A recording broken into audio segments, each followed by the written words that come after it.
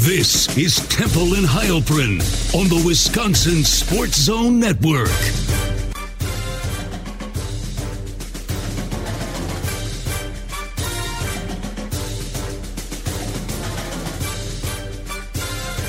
We're live from Monk's Bar and Grill in Sun Prairie again here on a Thursday. Badgers getting ready to host Nebraska coming up on Saturday night at 6:30 at Camp Randall Stadium. The home finale. It's going to be senior night or senior day, I guess. They're honoring 20 people. Now, there's some questions about some guys that were on the list, some guys were not on the list. I mean, Chimere Dike was on the list. He's a guy that said that he hasn't made a decision about next year. He's got his COVID year to use. A guy not on the list, Ches Malusi, a guy who obviously can come back now that he redshirted and has another year of eligibility because he didn't use his COVID year this year. I don't know if that'll be at Wisconsin or who knows? There's a lot that can there's a lot that can happen, a lot to do to figure out for the Wisconsin football team. Not just obviously in the offseason, but this week as well, trying to find a way to win, trying to get bowl eligible. We'll see if they can do it on Saturday night. Nebraska comes in also 5-5. I believe this is one of 5 matchups between 5 and 5 teams. Maybe it's 6. It's bowls to get bowl eligible. The 5-5 bowls to get bowl eligible. It's so exciting. So exciting. So exciting for Wisconsin to try and get to 6 wins for it's their 4th effort. This is the 4th time they're trying to get to 6 wins this year. But it is allegedly a rivalry game. I don't know if you know this or not. It is called a rivalry game. There's a rivalry trophy.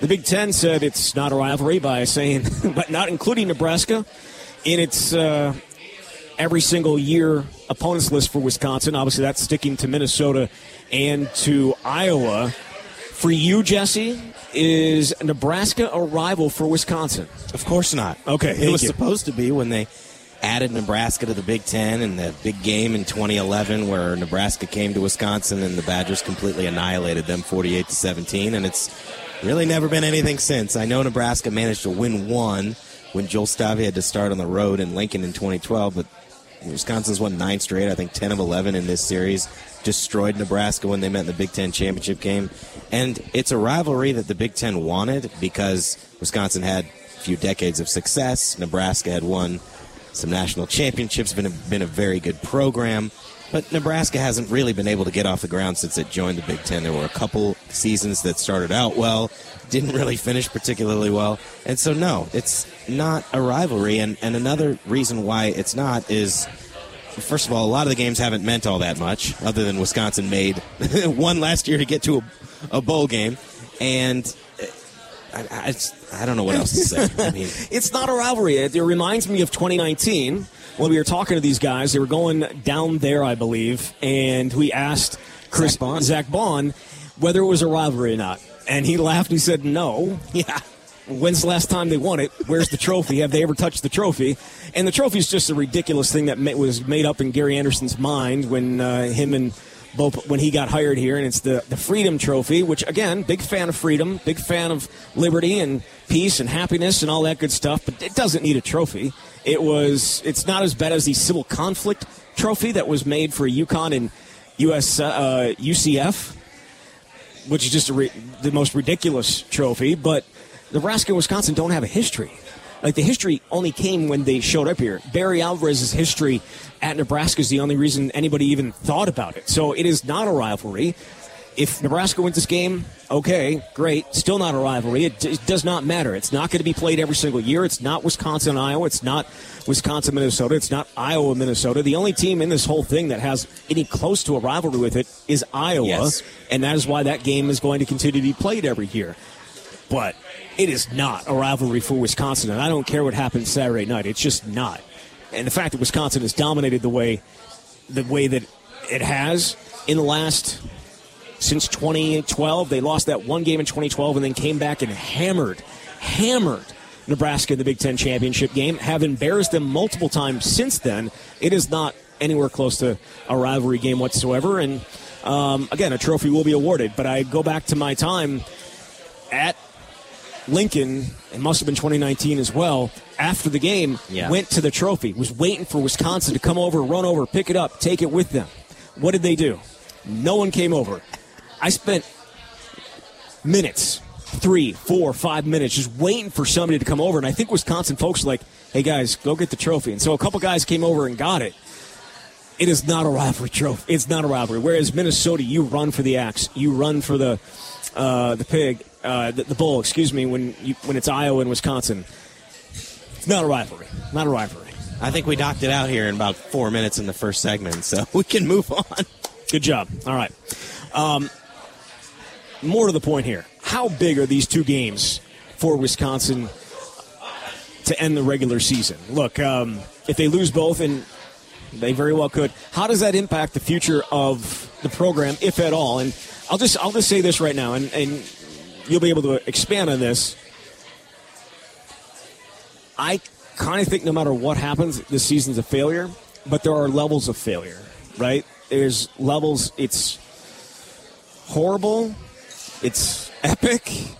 I don't know what goes above epic, but those two would kind of be where I would go if they lose both of these games, and there's a good chance of it happening. Not to be too negative here. You know, anybody who's listening, it's hard to be positive after we've seen what we've seen and where we thought this program was going to be 3 months ago. They've lost 4 out of 5. They've lost 3 consecutive home games for the first time in a long time. So I don't know how much difference in the big picture it's going to make, whether they're 5 or 7 or 7 and 5, because I agree with you that either way, based on the expectations for this program, it is considered a failure. But you're right, there are different levels, because if they go 5 and 7 and they started year 4 and 1, right? So my math isn't great, but that'd be 1 and 6 to close. Yeah. Then they're missing a bowl game for the first time since 2001. And so that is like epic failure. Yeah.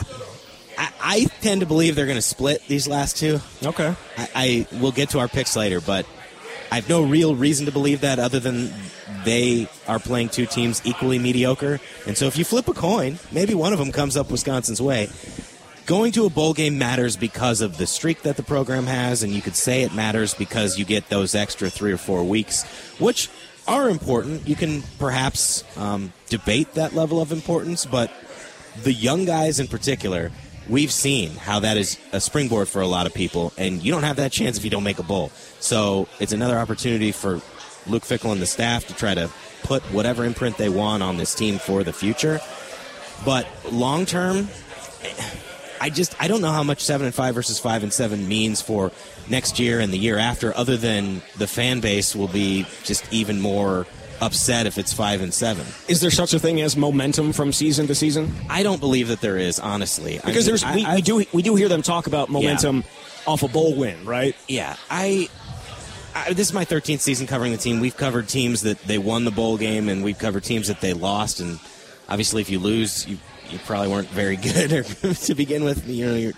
I don't know. I mean, that's not always fair. But if you're going to be playing in the bowl game that Wisconsin hypothetically will be playing in, it makes you feel good going into the offseason. But I don't think when you get to spring practice, you are thinking at all about what happened in your mid-tier bowl game in December.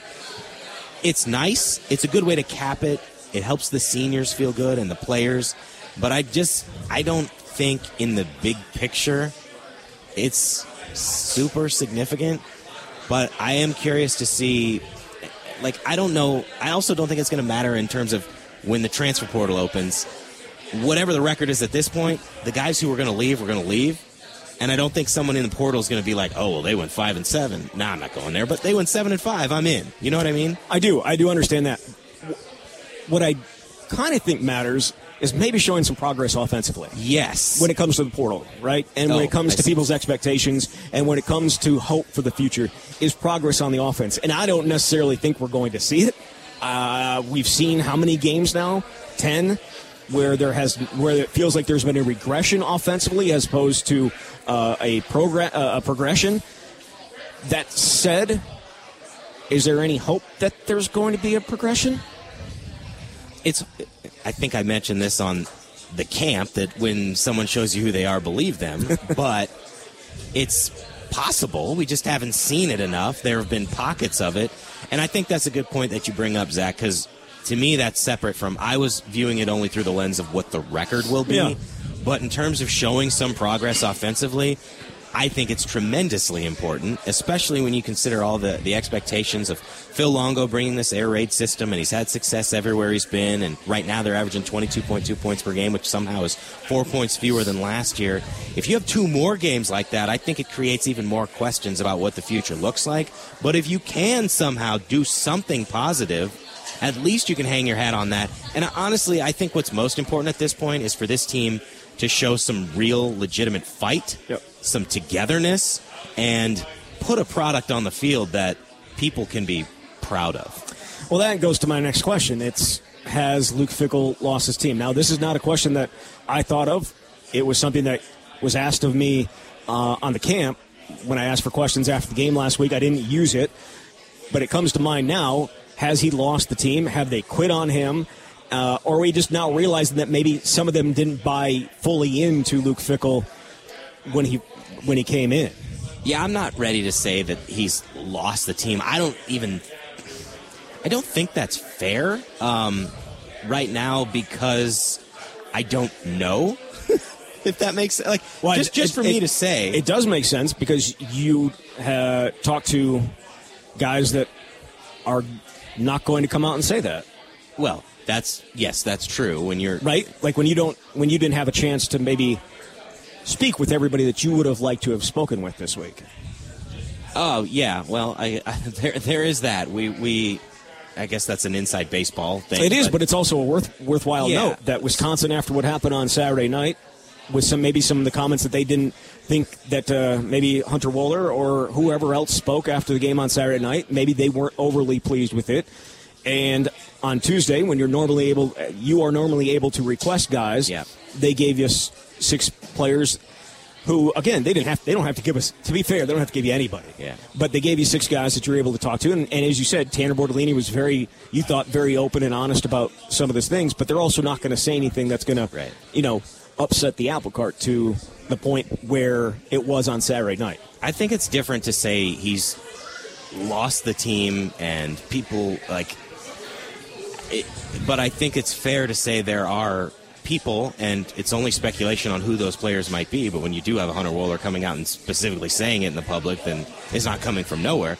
People who weren't fully bought in, and I don't know what the reasons are, but I think I'm willing to I think it's fair to give Luke the benefit of the doubt long term. Like, look what he did at Cincinnati, and I know at a certain point you won't be able to say that anymore because you'll have 2-3 years at Wisconsin, but mostly it's just that this transition is proving to be way more challenging than anybody anticipated for a variety of reasons. And I know earlier in the week I went over my 5 theories for why they're not very good.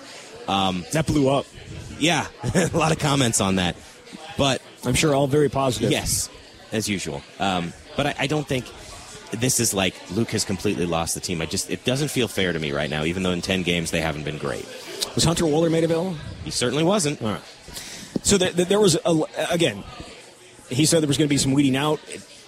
Maybe that's a process that is happening behind the scenes. Certain guys will be involved. Maybe on Saturday we see some guys that we haven't seen this year play bigger roles. We don't know that, but certainly it felt like that was more than just lip service. But again, then it also kind of sounded like, to an extent, a little bit, that it also might have been a message coming from Luke Fickell as well.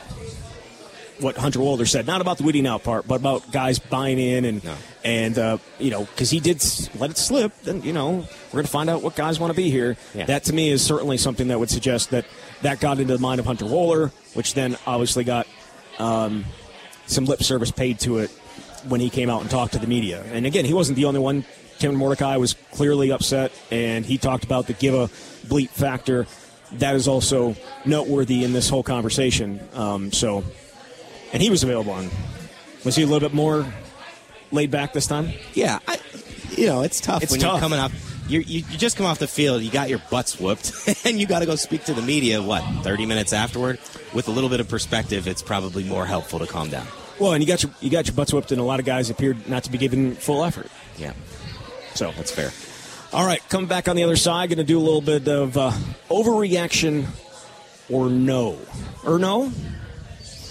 This is Temple and Heilprin, live from Monk's Bar and Grill in Sun Prairie on the Wisconsin Sports Zone Network.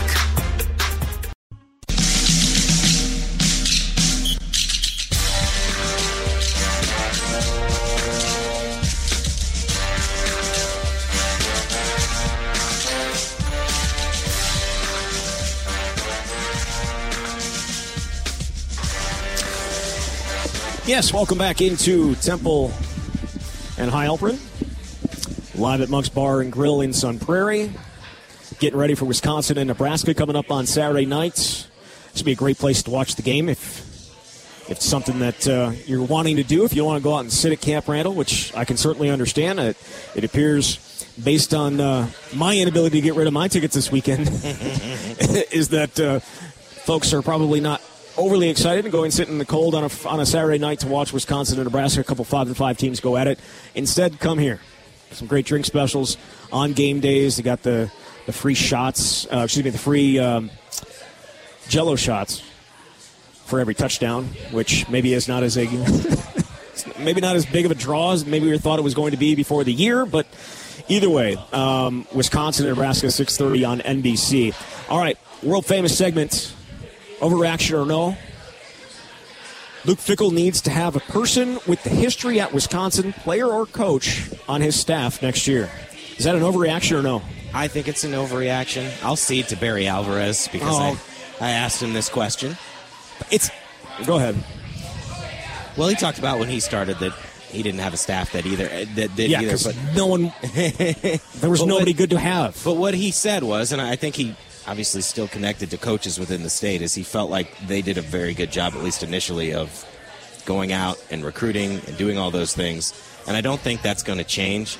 I mean, I guess I would throw this back to you. What do you think the value would be in having a coach from the state? Is it specifically in terms of the recruiting pitch to people within the state? I think it's having a sounding board. And again, he has Casey Robach and he has some other people maybe within the athletic department. But I think there are things that have caught him off guard that maybe if he had somebody on staff, it would have been a little bit differently. I do not think that he was as in tune with what Wisconsin was as he said he was when he first showed up. There have been things that have surprised him throughout, I think, his tenure here that he was not expecting. Anything in particular? I assume that he thought that the crowd was going to be into every single game and they were going to show up and students would be there and it'd be like a raucous environment every single time, when his only experience coming here was when it was Ohio State.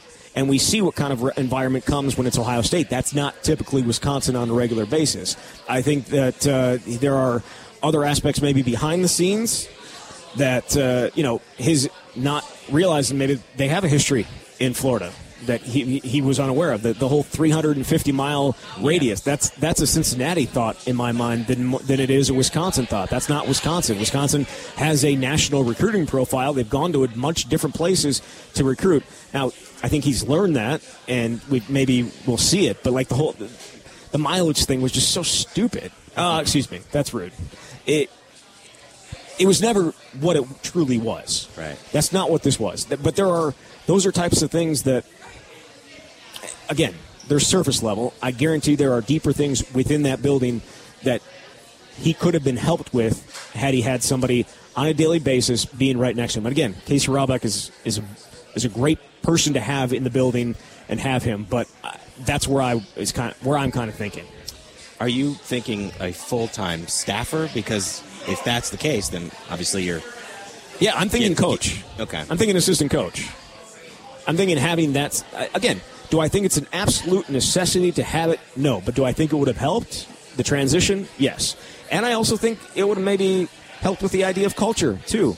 He's talking about culture that Wisconsin has when he doesn't actually know what culture Wisconsin has because he's got one guy on a staff of how many? And I know Alec James is there, too. But again, it's different. It's different, in my opinion. Having guys that are talking to a room, talking to a team, being involved with the recruiting on the road type of stuff. Like he does not have that. It's not like those guys can go on the road recruiting. So I feel like there probably could have been. So I'm not saying that is what needs. I think this first year would have been very beneficial if he had somebody on staff. I know that that's such a maybe it's a look-back argument, and it's 2020, but there are so many people that have called into question the culture and him ripping away the culture what it was. And I don't know necessarily to agree with those people, but I do think having that guy on staff would have helped. I think it's a different question of whether you should have done it in year one as opposed to year two, because you get your staff in place, you learn a whole heck of a lot more after a full year here. When, as he even talked about, because I asked him a question this week about what did you know about Nebraska at this time of year, because there was an opening and there was at least some talk about Luke being potentially connected there. I don't know whether that actually ever came to fruition with any conversation, but he said, I didn't know anything about this place because he's so locked into what he's doing. And so I think it would have made more sense this year. And I know it was a topic of conversation, I think, in January when he had his alumni event in Milwaukee and he talked to reporters before that. And I know at the time he said if he could have done things differently, he would have potentially got somebody. But then he had a coach leave and brought another person in who wasn't from the state. So saying one thing and doing another. So there's that. It would, in my mind, it would have made more sense in year one, and perfect sense because of the transition and everything that is unique to this program. But I don't know at this point whether you say, I have to have an in-state guy and I'm going to eliminate one of my full-time coaches specifically for that reason. This is not part of the question, but do you think the staff is going to be back next year? I have no idea. I can't imagine. There's just no way. Not coming back in meaning that Luke decides it's to not change some things well up. So it certainly feels more on the table now, and I also think that's another reason why these last two games are important, because if you just lay two more duds out here. Look at their last four losses. They haven't scored more than 14 points in any of those games. They haven't been very good all year. It gives you more reason to think, look, maybe I need to pivot because this isn't working. That leads me to this question. This was a question that I got on Twitter, or a statement on Twitter, that I turned into an overreaction or no. Actually, I think it actually was asked in that form. But Phil Longo's offense is ridiculously simple and only thrives with extraordinary talent at the skill positions. Is that an overreaction or no? It's a very good question. I guess I'll go overreaction, but I also know that who was his quarterback? Who was his slot receiver at North Carolina? Now, I mean, we know what they were. Josh Downs, who's unbelievable, and you had Drake May, and before that, Sam Howell, and he had some really good quarterbacks at Ole Miss. He also had some drafted guys, tight end and wide receivers, other than Josh Downs. But he also had a lot to do with evaluating and getting that talent there. And so they have not. Go ahead, sorry. Yeah, well, you thought you had it with Tanner Mordecai is the thing. There was a guy. I think when we look back on this, and again, it's one of those things that you're looking back on. He couldn't do it at Oklahoma, so he went to SMU and was able to do it, and then wanted to prove at the Power 5 level that he could do it. And I think it's been proven that he can't do it. He's got 3 touchdowns. 3 touchdowns in 6.5 games. I did a breakdown with our Nebraska writer for Friday, and essentially said that it's inexplicable, really. And it's not like Braden Locke came in and tore it up either, right? He's got 5 touchdowns. Yeah, lost a couple fumbles, but 8 passing touchdowns in how many games? Right. Yeah, 10 games. That was not the offense that we were. I don't want to say we were promised, but what was put out there. Yeah, but these are two different parts of the question. The idea that it's ridiculously simple, I don't think that's fair. The thing about his system, and I wrote about this from talking to people who worked with him, is that there's not a lot of plays necessarily, but there's 10 different things within that play, and that had to do with the wide receivers and the way that they could break off routes and do different things. So, I don't think that part is fair. I do think it is designed to help players play fast, but you really can have success when you've got great players. But I think you could say that about any team. Yeah. Wisconsin will add and lose more players from or to the transfer portal than last offseason. Is that an overreaction or no? I don't think so. It's not. But this is so hard right now because is it? I don't know who's going to leave, and I don't like. They are locked in from a scholarship perspective where you'd say they need to go after X number of guys at a position, and maybe the coaches just say to the current guys, you got to go. Very well could happen. They brought in 15 scholarship transfers in the offseason, and as the thing, it's like Luke Fickell has said on multiple occasions, we don't want to be a transfer portal team, but every team is a transfer portal team now because you're consistently going to lose people, and if you're doing your due diligence, you're going to be looking in the portal to find guys that can potentially be better than what you have. I think the problem that can crop up is when we talk about this idea of culture and what Wisconsin has been built on. I mean, we didn't have to worry about this in previous years, but what was it built on? You brought guys in, you developed them over time. By their third, fourth, fifth year, they were every bit as good as a lot of other guys on other programs. And that's not exactly how it's going to go, even if you want it to go that way, because of the nature of what college football has become. And so I think that might be among the greater threats to the culture of what Wisconsin is. That's another question I asked Luke this week. How can you know when you're recruiting people, when you're going in the portal? You can't. No. It's an inexact science. But that's the importance of knowing these guys in the initial recruiting process coming out of high school. And so many of these guys that came in are guys that they recruited coming out of high school. We know that about Tanner Mordecai. We know that about Braden Locke. We know that about Nick Evers. We know that Will Pauling and Quincy Burrows were at Cincinnati, so they obviously knew them. Like there are a lot of connections. And you know, Bryson Green is a guy that Phil Longo always wanted. Joe Huber was at Cincinnati. Like there are so many guys like that in these 14 transfers that I think you kind of do know who they are in that respect, right? Yes. So, like, will they stick with that, or will they go after maybe guys that they don't have connections to, but are quote-unquote better players?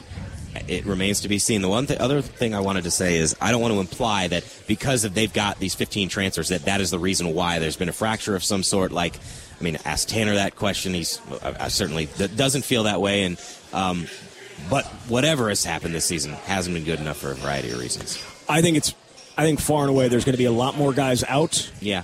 And that will necessitate a lot more guys in than the 14 or 15 that they brought in last year. And the small amount compared to other programs that were overturning their roster or having a new staff come in, the fact that so many guys returned, that was viewed as a positive. I don't know if it was as big of a positive as maybe it should have been viewed as.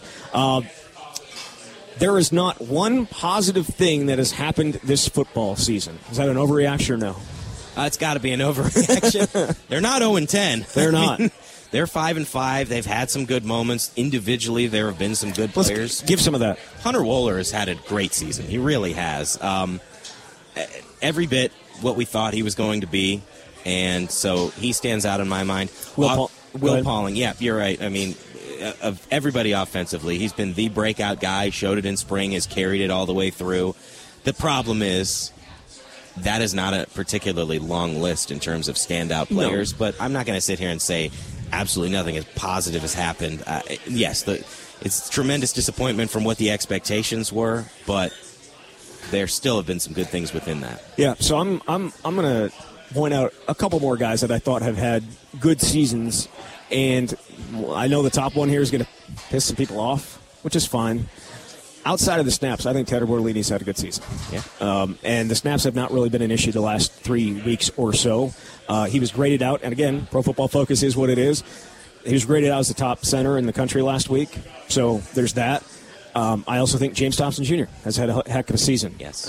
He's the only defensive lineman with more than one sack. Right, and a guy that necessarily hasn't been healthy going back. I mean, he was dinged up earlier in the year. Maybe he's not completely healthy right now. And Ricardo Hallman. I mean, Ricardo Hallman's been fantastic. They tested him a little bit more, I thought Northwestern did, but when he's playing 8 yards off the ball, which is, again, not his choice, I would assume, to play that far off the ball when it's 3rd and 5 and get the ball thrown right in front of you. But he's been great. So, I mean, those are some guys that have been guys that have stood out as positive. But for the most part, it's been tough. It's been tough. All right, coming back on the other side, going to talk a little basketball as the Badgers get ready to host Robert Morris after what was a less than stellar performance against Providence. This is Temple and Heilprin, live from Mock's Bar and Grill in Sun Prairie on the Wisconsin Sports Zone Network.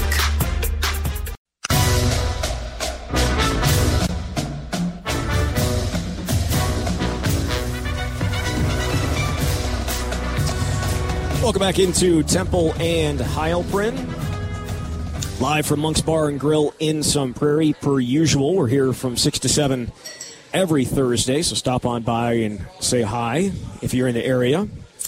All right, let's talk a little basketball, Jesse, because as bad as things were football-wise, we thought basketball might be the thing that got people going. And they played okay against Tennessee, but the defense, and Tennessee's a really, really good team. Yeah. They're a top 10 team in the country. Dalton Knecht is just a difference maker, and they couldn't get the stops that they needed to offensively against a good Tennessee defense, which was I think it was the top defense in the country last year. They scored 70 points. I think only 5 teams did that last year against Tennessee. So, okay, go to Providence, a team that has 7 new players, has a new coach, and you get blown off the floor. It was not competitive. It was a replay of what happened against Northwestern on Saturday. So I thought we would talk a little basketball. I asked for questions after it, as you would imagine. Not overly positive. Maybe we can. We're so early in the season that there is still plenty of hope for what it is. But that game looked a whole lot like a lot of what we saw last year, which with a little bit worse defense to go along with it. But we'll start with here. Golden Gate Hoops asks, do you think the shooting woes are systematic or just a function of an off couple of nights? To me, it looked like UW was getting open looks, couldn't cash in. If I have heard that once, I've heard it a million times in the Greg Gard era and even the Bo Ryan era, outside of a few years here and there. They get open shots. They hit them in practice, not hitting them in games. What do you think? If they're open, I can't explain why they don't go in. I mean, truly, it's one thing if you're primarily getting contested shots, if your offense is a mess and there's 6 seconds left on the shot clock and so Chucky's got to do something. Like, if they're open, I don't have an explanation for why they don't go in. Do you think they have good shooters? Yes. Okay. I do. All right. But, and I know these are in some other questions, why are we seeing the same thing? A lot of the same guys. Yes. And that goes to this. Tim asks, couldn't finish around the hoop, missed bunnies, couldn't hit wide open threes. It's like this is the same team as last year. And he cut himself off before he said year. He just said Y-E and then ... I filled in the year part for him. But I totally agree. It was like deja vu. So many of the things that ailed this team last year, offensively, long stretches without scoring, inability to finish inside, not hitting wide open shots. It was at play the other night. The added bonus to this was not playing any defense either in the first half, and not, straight line drives, baseline drive, like guys getting wide open threes off of rebounds because they weren't able to end possessions. It was a situation where it was just added on to all the bad things that happened last year. What you needed out of the team this year, and it's still certainly possible. As you said, we're only 3 games in, so there's a lot of room for improvement. But everybody who came back needed to show market improvement. Needed to take a jump. Yes, absolutely. And I think in the preseason, and hope springs eternal before the season, just like it does in spring training.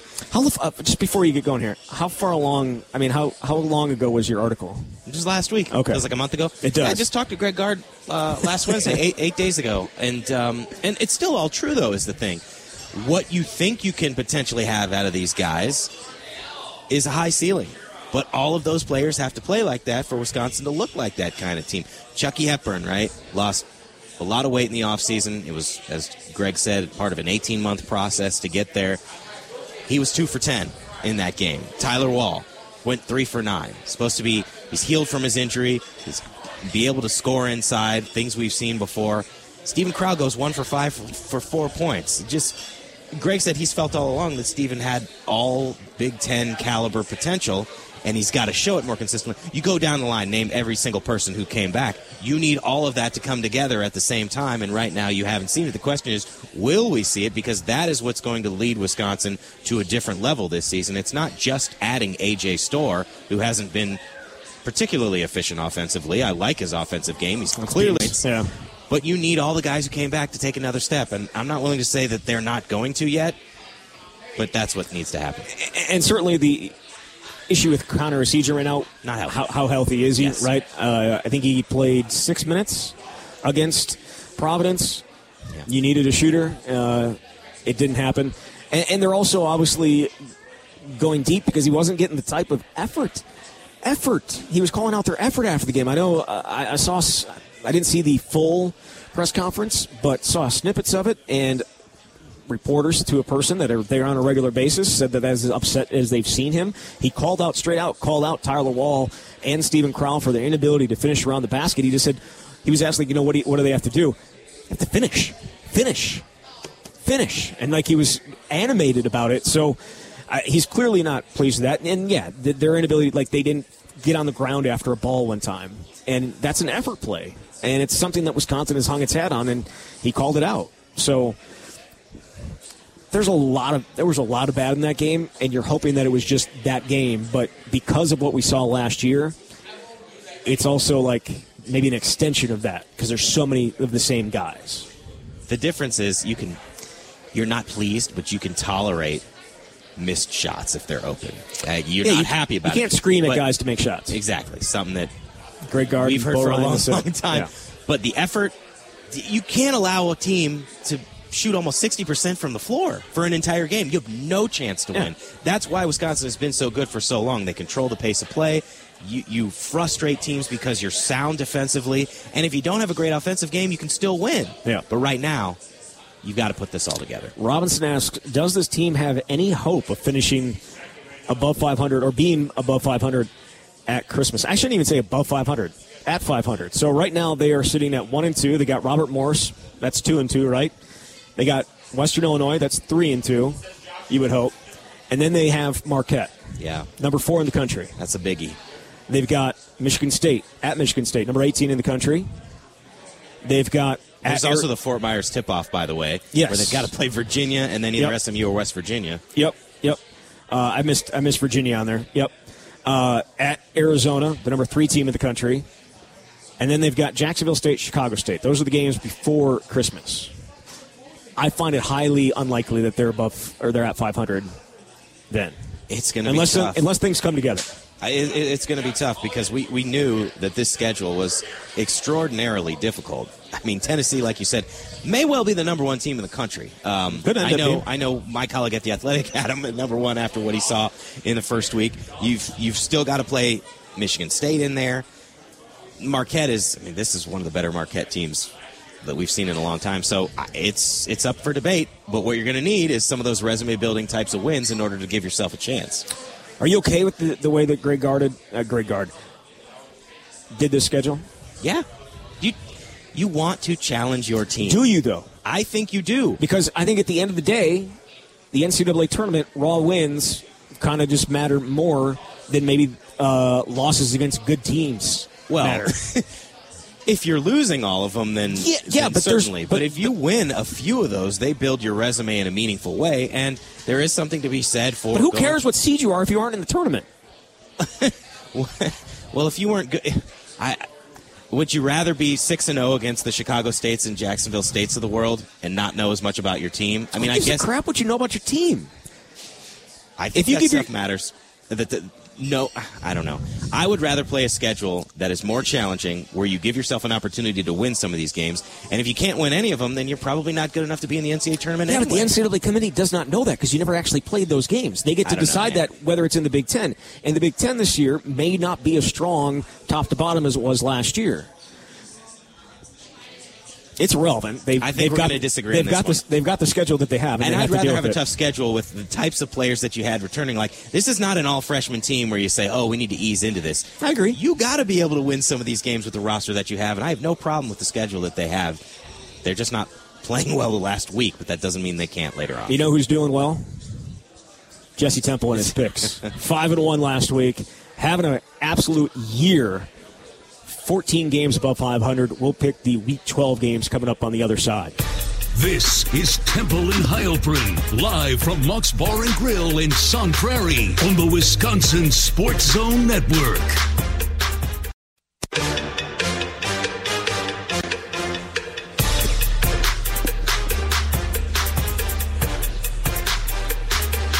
Welcome back into Temple and Heilprin.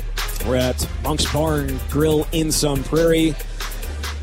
ton of football going on, basketball going on. Indiana being tested by Wright State in the first half. We've got some NFL football coming up here later today. The Ravens and the Bengals. Great place to watch football, basketball, hockey. Did you know that the Wisconsin hockey team, the hockey teams, are both number one in the country right now? I heard you say it earlier in the show. Okay, all right. I don't think I actually said it earlier in the show. You did? Oh, I said it on my update, so that's where you heard it. Okay. Yep. They have a couple big series coming up. They're going to, the men are in Michigan State tomorrow. Michigan State, 11th ranked in the country. You've got the women going to Columbus to take on the second-ranked Buckeyes, so big weekend for them. Speaking of teams that are doing well, which obviously we have not done a ton tonight. But as I said before the break, guy that's doing really well, Jesse Temple, killing it in his picks. He's up to 38, 24-4 on the year. I'm sitting 5 games back at 33, 29-4. I've actually turned it around quite well. It's just I started out so horribly. It's kind of like Wisconsin in the first half of games, starting out horribly and then coming out in the second half, but still coming up short. All right, we got 6 games to pick. We'll start with Utah, the 22nd team in the college football playoff rankings, traveling to a surprisingly good Arizona team. They're number 17. Arizona, a 1-point favorite there. I'm going with Arizona in this one. The Wildcats have been rolling. They've won 4 straight. 3 of those wins came against teams that were ranked at the time. So I think they're going to cover at home. I think it's going to be an electric environment at Arizona because they have not had a ton to cheer about of late in recent seasons, but certainly feel like they have things going their way. I'm going to go with Arizona as well in that one. Georgia, the number 1 ranked team in the country, taking over Ohio State in the college football playoff rankings this week. They are at number 18, Tennessee. They are favored by 10 in that game. I feel like I keep picking against Georgia because the spread seems so big, and I know that they had a surprisingly close game against Missouri, but otherwise they have just been rolling teams. So I'm just going to pick Georgia from here on out. I don't care what the spread is. I don't feel comfortable picking Tennessee after what happened to them against Missouri last week. We both picked that one, or maybe I picked it. But Missouri rolled them, and Missouri's playing really well. We saw what Missouri did against Georgia. It was a tough game, but I think Georgia is significantly better. Again, this game being down in Knoxville maybe helps them, but I'm still going to go with Georgia as well. Illinois, traveling to number 16, Iowa, the 16th-ranked Iowa Hawkeyes. Just insane to even say that next to that team, but they are 3-point favorites in that game. I'm going Iowa. I feel better about this after seeing that the Hawkeyes actually managed to get 22 points last week. Deacon Hills. It's a step in the right direction for them. Maybe they're just rallying behind Brian Ferentz. They know they're not going to get to 25 points a game. I think it's going to be Iowa. Illinois has been perfectly mediocre just like everybody else, although they've played better of late. And they get Luke Altmaier back at quarterback, even though I believe their quarterback was Big Ten Player of the Week on offense this week. I don't remember exactly what his name was. It's irrelevant. I'm going to go Illinois here. This is where I'm going to try and get back in. I still believe heavily in Deacon Hill, and Iowa's defense is fantastic. However, who did they lose this week? They lost Cooper DeJean. Yeah, that's a tough one. That is a huge one. So I'm going to go Illinois to cover there. I don't know if they win, but I'm going to pick them to cover there. Washington, the 5th-ranked team in the country, going to number 11 Oregon State of the Pac-2. Oregon State, 2.5-point favorites in that one. A little bit surprising, but Washington is undefeated, and I think that's why they're still number 5. They haven't necessarily played fantastic of late. Yeah, I'm surprised about this one, too, because I think Washington's going to win. It's been a magical season so far. Not every game has been pretty, but they're still winning, and they've got Michael Penix Jr. They do. I'm going to go Oregon State here because, again, need to get back in this one a little bit. But also, at home, you know what that environment's going to be like. I'm big on environments at this point. Oregon State, do you remember the Washington State environment that Wisconsin walked into? How pissed off people were that yes. The Big Ten was doing what it's doing? I think it's going to be the exact same way for a team that's headed to the Big Ten. Purdue going to Northwestern. Purdue, a 3-point favorite over the soon-to-be, or has it been already? I think it's already happened. Northwestern hiring David Braun as their new head coach, or keeping him on, taking off the interim tag. Yeah. Purdue went off last week. It's tough to go play at Northwestern, and I don't know if Northwestern's going to win, but maybe it's a 1-point game. I'm picking Northwestern on this one. I'm going Northwestern as well in that one. And finally, Wisconsin hosting Nebraska. Badgers favored again for some reason, likely because it's Nebraska, but they are 5.5-point favorites in this game. Well, I picked Wisconsin in the Athletic to somehow win this game 17-14. So not cover. So no, once again, I cannot in good conscience pick Wisconsin to cover. I guess the good news is if you're considering this, at least it's not double digits, thankfully. But the Badgers, they just have to win this. They just have to. And maybe it's more for me. Do you think they're going to? Do you actually think they're going to? So here's the biggest challenge. I know we barely addressed this game. Nebraska has the number 3 run defense in the country. Wisconsin hasn't run the ball very well, but they haven't passed the ball very well, and you're going to force them to pass, and you're going to force the defense to have to win the game when the defense has been up and down. Don't know which quarterback's playing for them. I have little reason to believe that Wisconsin will, other than Nebraska has been just as mediocre all season. And so I think Wisconsin's going to find a way to close out this so-called rivalry when they're in the same division by winning. It's been so long since Nebraska beat Wisconsin. They haven't beaten Wisconsin in Madison since 1966, the game that Barry Alvarez had an interception in. So it's been a long time. I just can't do it. I can't pick Nebraska. So I'm going to pick Wisconsin, but I'm not going to pick them to cover. Yeah, we're on the same page. I mean, this 17-14 sounds about right. 20-17, something like that. It's not going to be pretty, but we'll see how it plays out. Jesse, thank you very much. Thanks, Zach.